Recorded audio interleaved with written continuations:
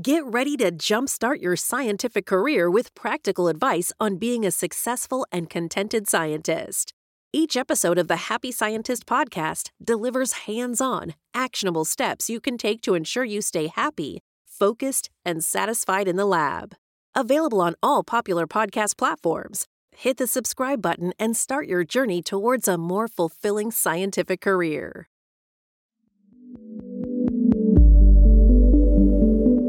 This is the Happy Scientist podcast. Each episode is designed to make you more focused, more productive, and more satisfied in the lab. You can find us online at bitesizebio.com/happyscientist. Your hosts are Kenneth Vogt, founder of the executive coaching firm Vera Claritas, and Dr. Nick Oswald, PhD, bioscientist, and founder of Bite Size Bio.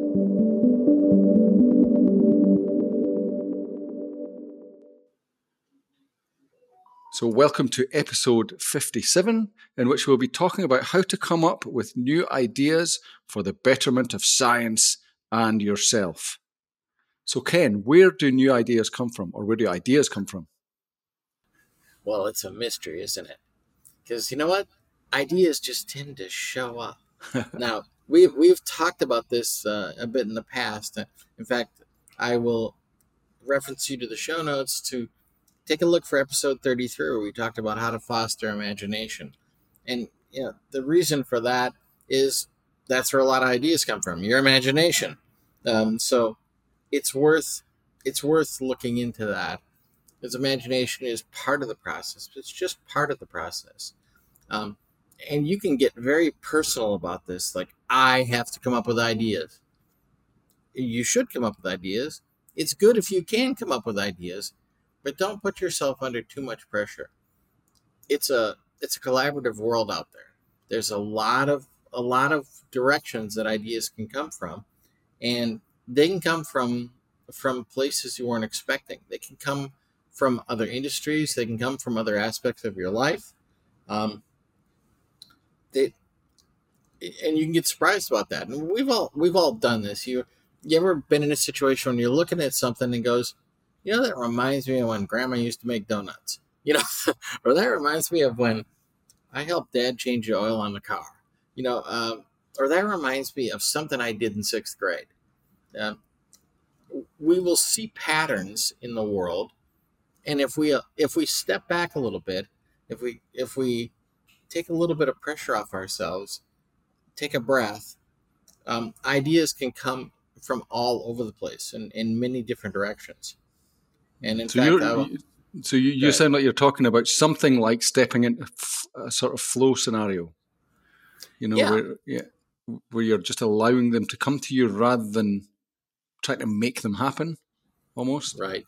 Yeah, and I mean, there are some settings where, nose to the grindstone, and you can make things happen, and that's fine.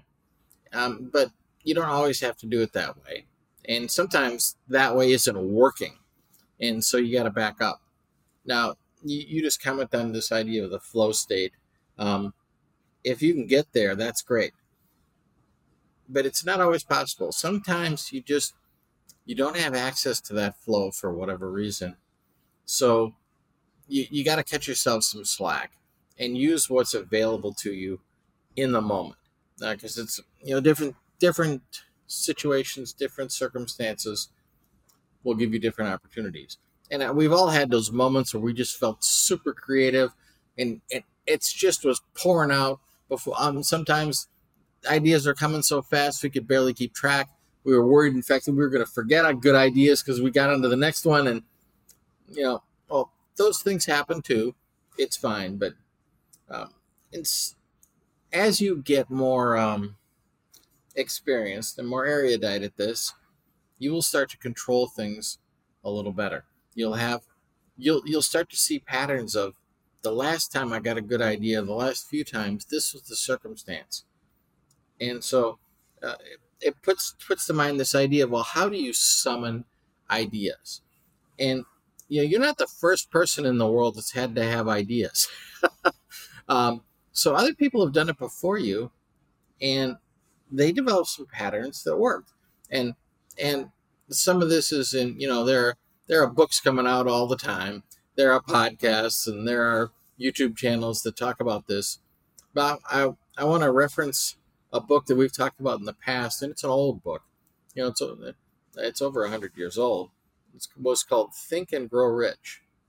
And that grow rich part is not just about grow rich monetarily. It's about having a rich life. But in that book, it was someone who was basically a journalist who interviewed some of the most successful people in the world at the time. And this is the time of the industrial age. We're talking about Andrew Carnegie and Thomas Edison, and people of that caliber. And he had, because of what he did, he got access to these people, and he got a chance to talk to them about their processes. And he got a chance to talk to people, like Henry Ford, and Charles Schwab. So in some ways, these are storied names in history, and some of them were not necessarily nice people. However, they did get certain things done. And, you don't have to become what some of them were to use their processes. So I think about, in that book, Think and Grow Rich, that you talked about Thomas Edison and how he came up with ideas. And Thomas Edison is still renowned as an inventor. He invented the light bulb. The invention of the light bulb is like it is the story we use for coming up with new ideas. Literally, a light bulb over someone's head is what we think of as a new idea popping up. But he had a very specific method, and I'm not going to go into it. Read the book, and it's kind of fun to read because, a book that's written that long ago. It's still written in English, and my apologies to those of you who are English isn't your first language, but it's a little different than today's English. It's still very understandable. This is not Shakespeare. It's not Chaucer, but it's charming in its own way, and so that helps make it entertaining. Besides, and it's a little more up to date than, say, Charles Dickens, but it's not like reading the newspaper today. It's not like watching CNN or Fox News. Thank goodness. Definitely worth a read. There you go. But so he had a specific method for summoning ideas. Literally, when he had a problem with no idea what to do about it, then he did a certain set of things to get ideas, and it really worked for him. And he wasn't the only one like that. There are accounts in that book and other books by the same author. There are other accounts of other people like that in their methods. The author's name is Napoleon Hill, by the way.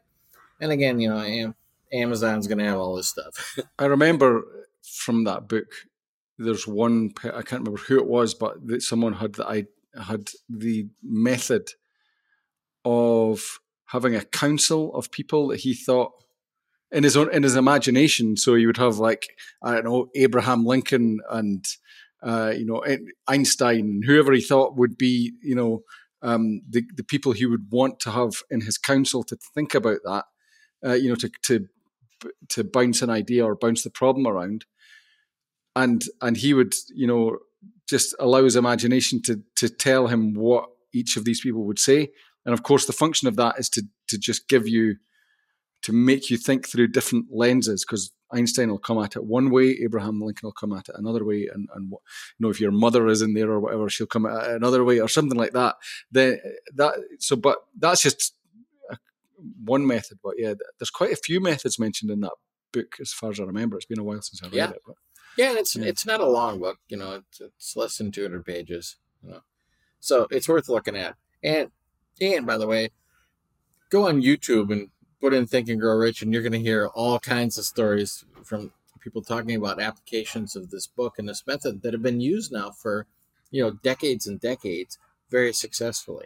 However, if you look on YouTube, it's mostly about people thinking that it means that you go on that and you're going to be, this is how to become a millionaire. Which that is one possible outcome, but it's not it's as you said, it's not the. It wasn't the main point of the book at all. No, it wasn't the point of the book, but that's what everyone latches onto. So don't be put off by that if you find what you see on YouTube is 99% about that. Yeah, and by the way, if you also want to get rich as a scientist, go ahead. That's fine. Yeah, but it's not the only thing. Yeah, for sure. Now, that's just one set of things you can look at for summoning ideas, but part of it is your environment. And so there's some things to think about. One of the things that popped up for me was the issue of ambient noise. I think I can't get anything. I can't get any ideas because I can't think because it's too loud around here. There's too much commotion, and there's something to that. There is a sweet spot for ambient noise.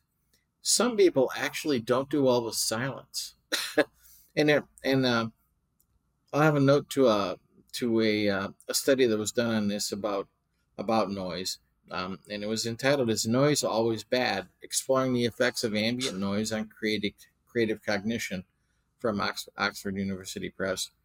And it's an interesting read, and what the conclusion that they came to was that a certain amount of background noise, not overwhelming noise, but a certain amount causes you to have to pay attention, because now you have to make an effort. If everything is silent, you can float off in all kinds of directions. But if there's a little bit of noise where you have to pay attention, that's helpful. And so, I mean, it goes both ways. There's the amount of noise that'll allow you to focus, and then there's the amount of noise that'll allow you to be creative.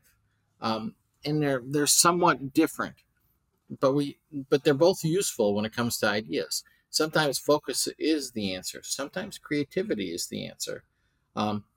So you can use that. And people do this where there's some people that can't work unless there's a radio on or music playing. Some people always have a television on in the background. Now, I find that terribly distracting. And in fact, in that study, they found that if you're constantly around human conversation in the background, it's distracting. And the worst kind of human conversation is somebody else on the phone where you can only hear one side of it. Because now you're theorizing about what the other person is saying instead of hearing it. But so it's something to look at. Now, if you have some control over that, that is the answer. Now, maybe if you can go and close the door in a room. If you can get away from certain sounds that you find are distracting you, well, take note of that. Look at what you can and cannot do. And I realize this might not be totally in your charge. Maybe you're in a noisy environment. That's just how it is. But you may find there are certain things you can do. You can put on noise canceling headphones. You can put in earplugs. You can do certain things. You can turn up a little sound close to you. You can get a white noise generator in your cubicle, kind of thing. If you decide to solve this problem, you'll come up with stuff. And here I'm just riffing right now, listing things off that you can do. I didn't even plan any of that. Where did those ideas come from? Well, it's because I was open to them. Yeah. Okay. So, being open to an idea is, it feels like that's the way to, you just kind of allow them to come. Mm-hmm. Yeah. But what if you want to have, what if you need to come up with an idea? How, when you have that kind of imperative of, sure. You need to come up with an idea for a specific thing, like what material to use for a light bulb, then how does that work? Well, I think these thoughts on ambient noise are one of the answers, is like look at your physical environment and make it as conducive as possible. Sound is part of it. Other things could be temperature. Is it too cold where you are, or is it too warm? And that comes down to what you find is working for you personally.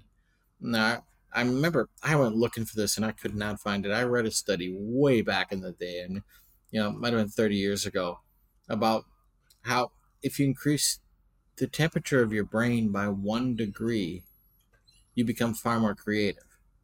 And people were, I've tried to do this in all kinds of ways. Sometimes it's just take a hot shower and put your head into the shower, and oh boy, the ideas will flow. And try it out sometime. That's it's what worth works for checking me. out. That's what Yeah. works for me. Yeah, some people That's realize interesting. that if they go run, or some kind, they get on a treadmill, something where they don't have to think about it, but they're something you do physically, they don't have to think about, and that helps. And because I've noticed like something, if I can't go, I can't go walk in the woods, it's too distracting for me. There's too much to see. That doesn't work for me, but I know other people that is the zone for them. Um, some people, they can, they can go on a bike ride, but for me, I have to pay attention so I don't fall down. um, but getting on a treadmill, yeah, I could do that for hours without Seriously, having to treadmills, think. you really have to pay attention. Yeah. Well, yeah. But it could be a stationary bike, something where you're sitting Okay. down. I mean, you're not going to have to worry about falling off. But my point is, you got to figure out what is the environment for you. Another thing that really matters, is lighting. We are very light driven. I mean, if you think about how the eye develops, it's one of the first things that develops in an embryo, and in fact, it develops as a part of the brain, and then it separates from the brain very early on. It stays connected, obviously, but it becomes a separate entity. But we are very, very light oriented, as biological creatures. It's not just a human thing, and so it matters the quality of light that you have. And if it's too dark where you are, you're going to find your ideas are suppressed. Now, I'm not talking about being glaring light, but natural light is the best. Something that mimics natural light is the next best. Being under harsh fluorescent lights is not great. Being in shadows is not great. So again, start to control that environment to the degree you can. And I realize for some of you, you may look at this and go, "Man, I'm not in charge of this lab. I just work here. Uh, you know, um, I can't do a lot about that." Yeah, but you know what? You can bring a lamp in. You can do something like that. You, if you maybe you can't, you're not in charge of the thermostat in the lab, but you can put on a sweater. There's things you can do about that. Noise, you like I mentioned earlier. There are certain things you can do to control the noise in your local environment. When I say local, I mean really close to you. Take charge of your own space, and start to foster that as a social idea. Talk about it. Talk to other people. Say, hey, you know what you can do? You can get these white noise machines. I got one for $10 on Amazon, and it's really great, And now I don't hear people chattering on the phone in the next cubicle over, and it makes all the difference for me. Start to present it as a positive thing, not like, oh, we have this terrible environment. No wonder nobody can come up with any good ideas around here. Don't be there. Be the person who is looking to solve that problem. And when you start talking about it, and people are going to tell you what they're doing. And they're going to go, well, I do this and I do that, or I avoid this or I avoid that.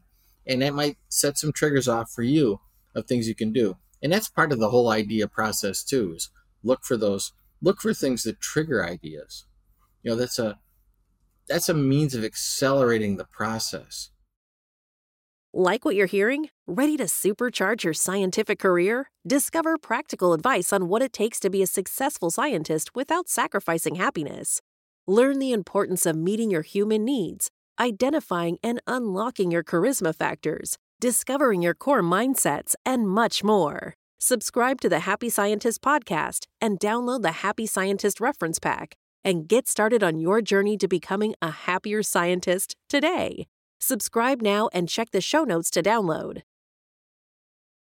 Yeah, trigger it. Yeah, I guess that's the key. Is once you notice that pattern for yourself of things that trigger ideas, then you can repeat. You can rinse and repeat. Right. I guess that's for me. It's rinse and repeat literally, because the shower is the one that works for me. So There you go. Okay. So can what you want, can that accelerate the process of idea generation? Oh my, yeah. Wants and needs really do really do impact it. Now you can get yourself in a negative loop of where you just want something to happen, and what you do to yourself is you put yourself in want. You create being in want, and you're going to naturally want to stay there. It's going to be self-propagating. But a better way to look at it is to say, well, what are my deepest desires here? And I understand you have a problem to solve, and you're like, well, I'd hardly call this my deepest desire. This is just something I have to do at work. Yeah, but for this moment, it's something that matters to you. You care about the outcome. And so apply that as it greases the wheels. Let's put it that way. Instead of like, oh, I have to come up with an idea. I have got nothing. I don't know what I'm going to do. That kind of outlook is not going to feed creativity. It's not going to allow you to see ideas, because if your attitude is, I can't come up with an idea, when an idea shows up, you'll dismiss it before you even examine it. Whereas like, I really want to come up with a solution here. And then something comes to you, and maybe it's not the perfect solution. Maybe it doesn't even get you there, but it gets you started. So allow that. Start engaging with ideas like, man, I have to solve this problem. Well, I could do this. Well, that sure wouldn't work. However, okay, that's a thought. Well, how can I expand on that? How can I add to that? What does that remind me of? What could it take me to next? Because sometimes the thing that is the solution doesn't involve your first idea at all. It's just your first idea led to your second idea, which led to your third idea, which led to your solution. So don't denigrate those days of small beginnings, as some prophet once said. The days of small beginnings are the first seedling ideas, and don't dismiss them. Show some respect for the ideas that come to you, and don't denigrate yourself like, oh, that was stupid. No, it wasn't stupid. It was better than no idea. So, and that takes you to the next one, to the next one, to the next one. The other thing about it is, if you have an idea and you think about it from a quality standpoint, and you think, well, that's not a very high quality idea. Well, it's not going to improve in quality until you give it some attention. Sometimes something that isn't a high quality idea will become a high quality idea if you give it attention. So allow the ideas that come in, even the ones that seem like poor ideas, give them some attention. They bothered to show up, show them some respect, and see what they might grow into. It's like that old fable about the ugly duckling.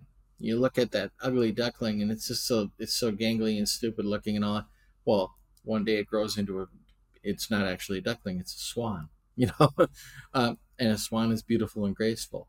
Well, if you just dismiss every ugly duckling that comes by, you're never going to have a swan, and you're never going to have a chance. Well, why not? So check things out. Spend some time with things. So what that calls to mind then is, well, I'm going to have to learn how to assess ideas. So how do you assess an idea? So you get that first harebrained notion. So what do you do with that? Any thoughts on that, Nick? Talk to other people about it. Yeah, there you go. Associate it with other things. Like, what is this similar to? What has this been used successfully for in the past? Has anybody else tried this? What happened when they tried it? What was the result? And even if the result was terrible, well, why wasn't that result? How did that happen? Yeah. Because sometimes the idea itself wasn't a problem, the application was a problem. Sometimes the implementation was a problem. Sometimes the results were aberrant. Sometimes it was bad luck, and it's worth another shot.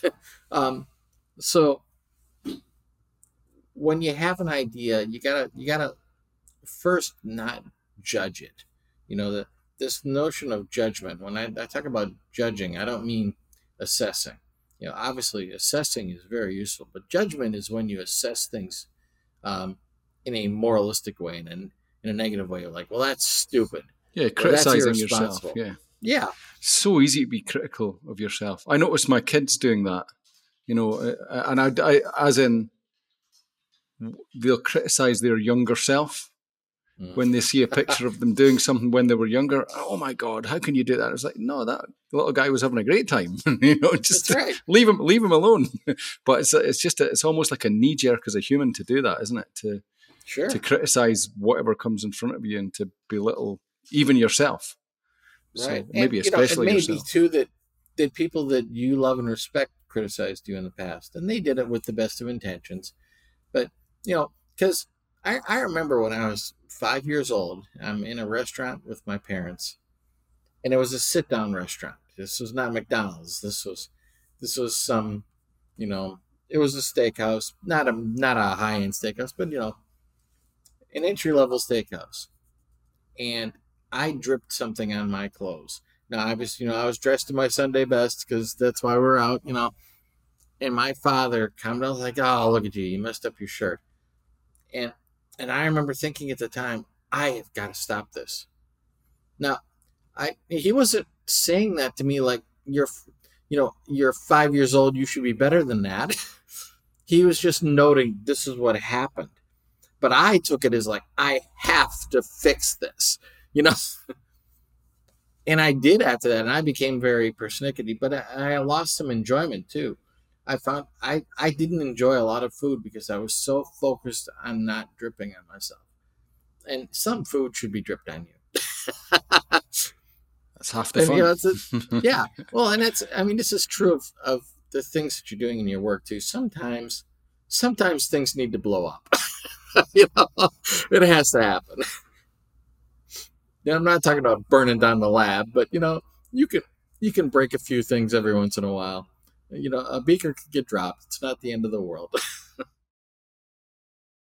So I wanted to kind of veer kind of into another direction because this is a little bit of a worry that people have, especially in a world where you have to publish. And that is, how do you differentiate between being inspired by someone and plagiarizing them? So, in fact, I kind of want to throw that one to you first, Nick. See what you have to say about that. Yeah, for me, if it's plagiar, there's two different ways to use someone else's idea, and one is to copy it, which is obviously plagiarism, and there's another one to kind of riff off of it and to take it into another area, another into a parallel application, if you like. And it's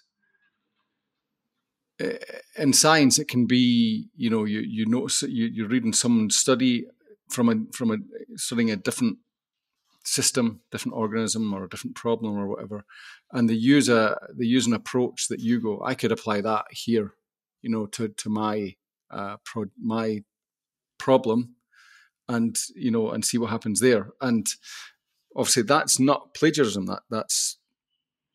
That's just being riffing off someone else's idea. But that's just one very obvious kind of transplant of a process to another to use it to look at another problem. But there's plenty of things that like Bite Size Bio itself was a new idea for this space, but it wasn't the only how-to blog that was ever made. It wasn't the first. I took an inspiration from from other blogs that I saw, Lifehacker and things like that, but I didn't copy them. So I think that inspiration's a really great source of ideas, and it's one that I use quite a lot. And I think it's quite an obvious line for me anyway, most of the time, about that. You're just using that. If you're using that idea as a springboard, or the other person's idea as a springboard to another one, then it's quite obviously not plagiarism. What would you say? Well, I was thinking, there's you're in somewhat of a unique environment in science in this regard, in that it's not just you do science, but you often report on science also, and so you're writing papers and you're putting up articles. So it, of course, there's a collaborative world out there, and you're standing on the shoulders of giants. Um, but there is a mechanism for giving attribution, where you call out, this is where this started. I saw this paper by so and so, or here we're drawing on the conclusions drawn by Dr. Mehta about noise and how to use ambient noise for promoting creativity. I comment on that. I even put a link to it here, and that's just for what we're doing. I comment on Napoleon Hill and put a link to his book. But you can use the opportunity to give attribution to take you lots of places, and I think sometimes people, they're reticent to give attribution because they're worried that they're going to look like, well, I'm going to look stupid. I'm going to look like, oh, I couldn't do anything myself. Like, man, don't be afraid to give people credit. Gee. Well, obviously, also don't feel yourself that you've ever done anything yourself, because the fact that you even have the time to sit and think about an idea is because of all of the things that other people have done to make it that you have that free time. Yeah, I wondered why you were laughing there for a minute. Oh yeah, isn't it the truth? There's nothing new under the sun, and we're all building up things that already were thought of by other people, and well, that's what we want. And in fact, you're going to find you get attribution. People are going to start referring to your work because you came up with something that was the next step. Awesome. Just be part of that chain and understand it is a never-ending thing. I think that's a great way to think about it, is that your idea doesn't have to be something groundbreaking. It has to be it's the next step. It's the next step in the 3D growth of this idea, this central idea. And, if you think about it, songwriting, for example, it's kind of like an ever-growing blob. It's not the sort of world library of songs, if you like, is kind of like an ever-growing blob. Each song is related to another. There's some overlap.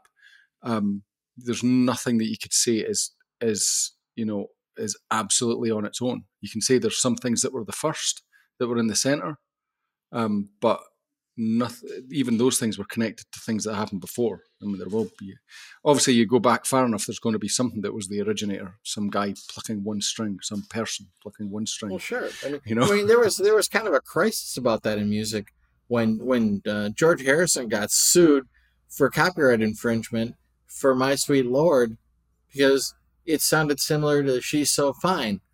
And it was similar.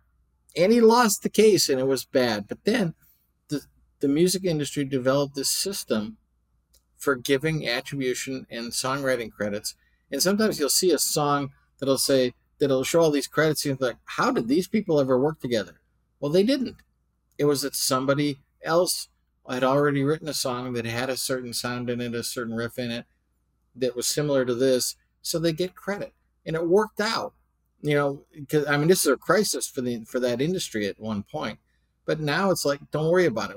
You're going to write whatever you write, and then the people that investigate this stuff will look around and see if there's any other songs out there that should get credited. They will, and that's that. So, and the same thing is happening in science now too.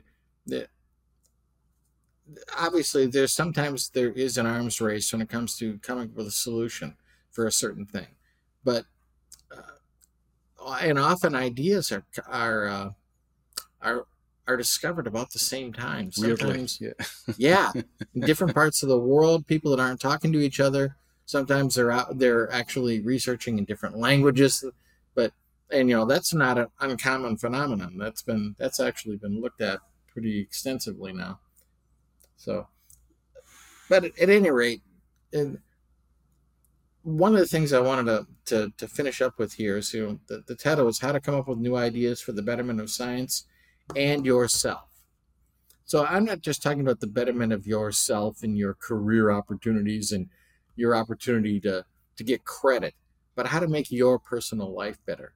Yeah. If you get good at getting ideas in the lab, you're going to get good at getting ideas outside of the lab. And it's going to influence everything. And it's all, there are no compartments here. If you can come up with an idea in the lab, you can come up with an idea to help your kids. You can come up with an idea to help your community or to help your family, or to help your own health or your own happiness. So this is a great skill to have. And so you want to foster it. You want to get good at it. You want to talk to other people about it, learn what they are doing, what's working for them, and also to help them, mentor other people and support other people in what they do. So, I think anything else you want to add? Yeah, what strikes me is looking at the overview of what you're saying there is it's in a lot of ways it's more about getting out of your own way. Ideas come to you. You create the conditions. You sort of set the mindset. You set the direction, and the ideas just come to you. Your brain is an idea machine, and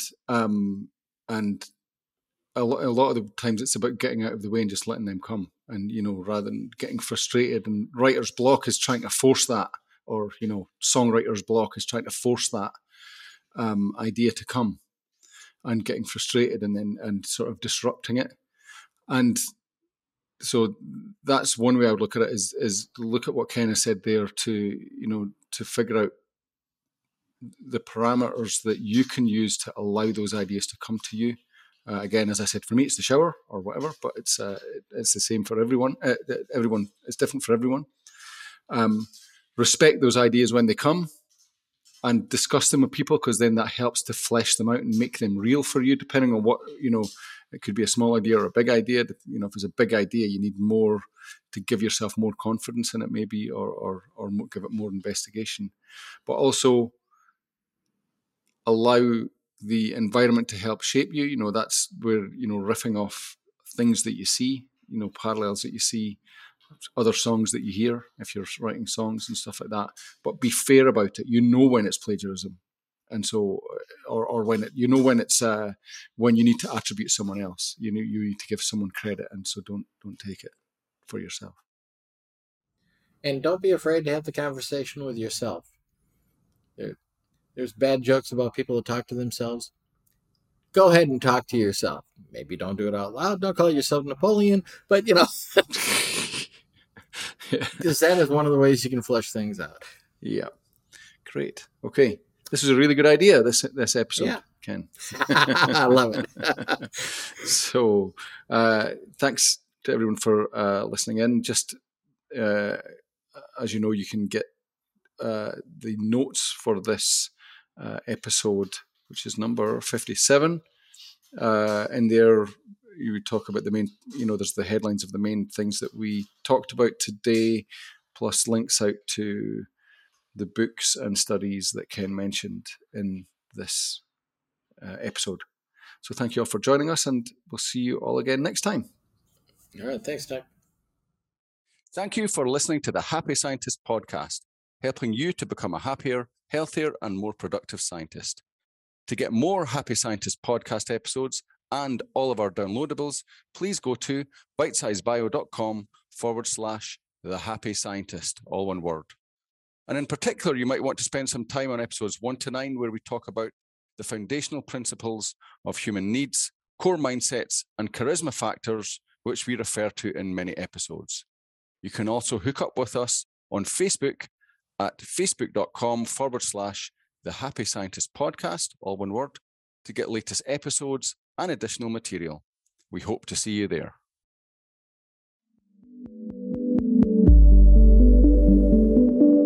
The Happy Scientist is brought to you by Bite Size Bio, your mentor in the lab. Bite Size Bio features thousands of articles and webinars contributed by hundreds of PhD scientists and scientific companies who freely offer their hard-won wisdom and solutions to the Bite Size Bio community.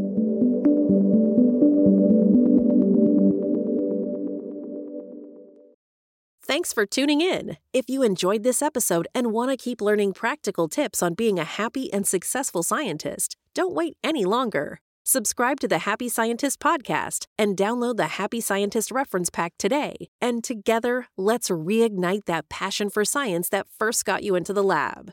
Remember, you can find us on all major podcast platforms, so hit that subscribe button now and check the show notes to download.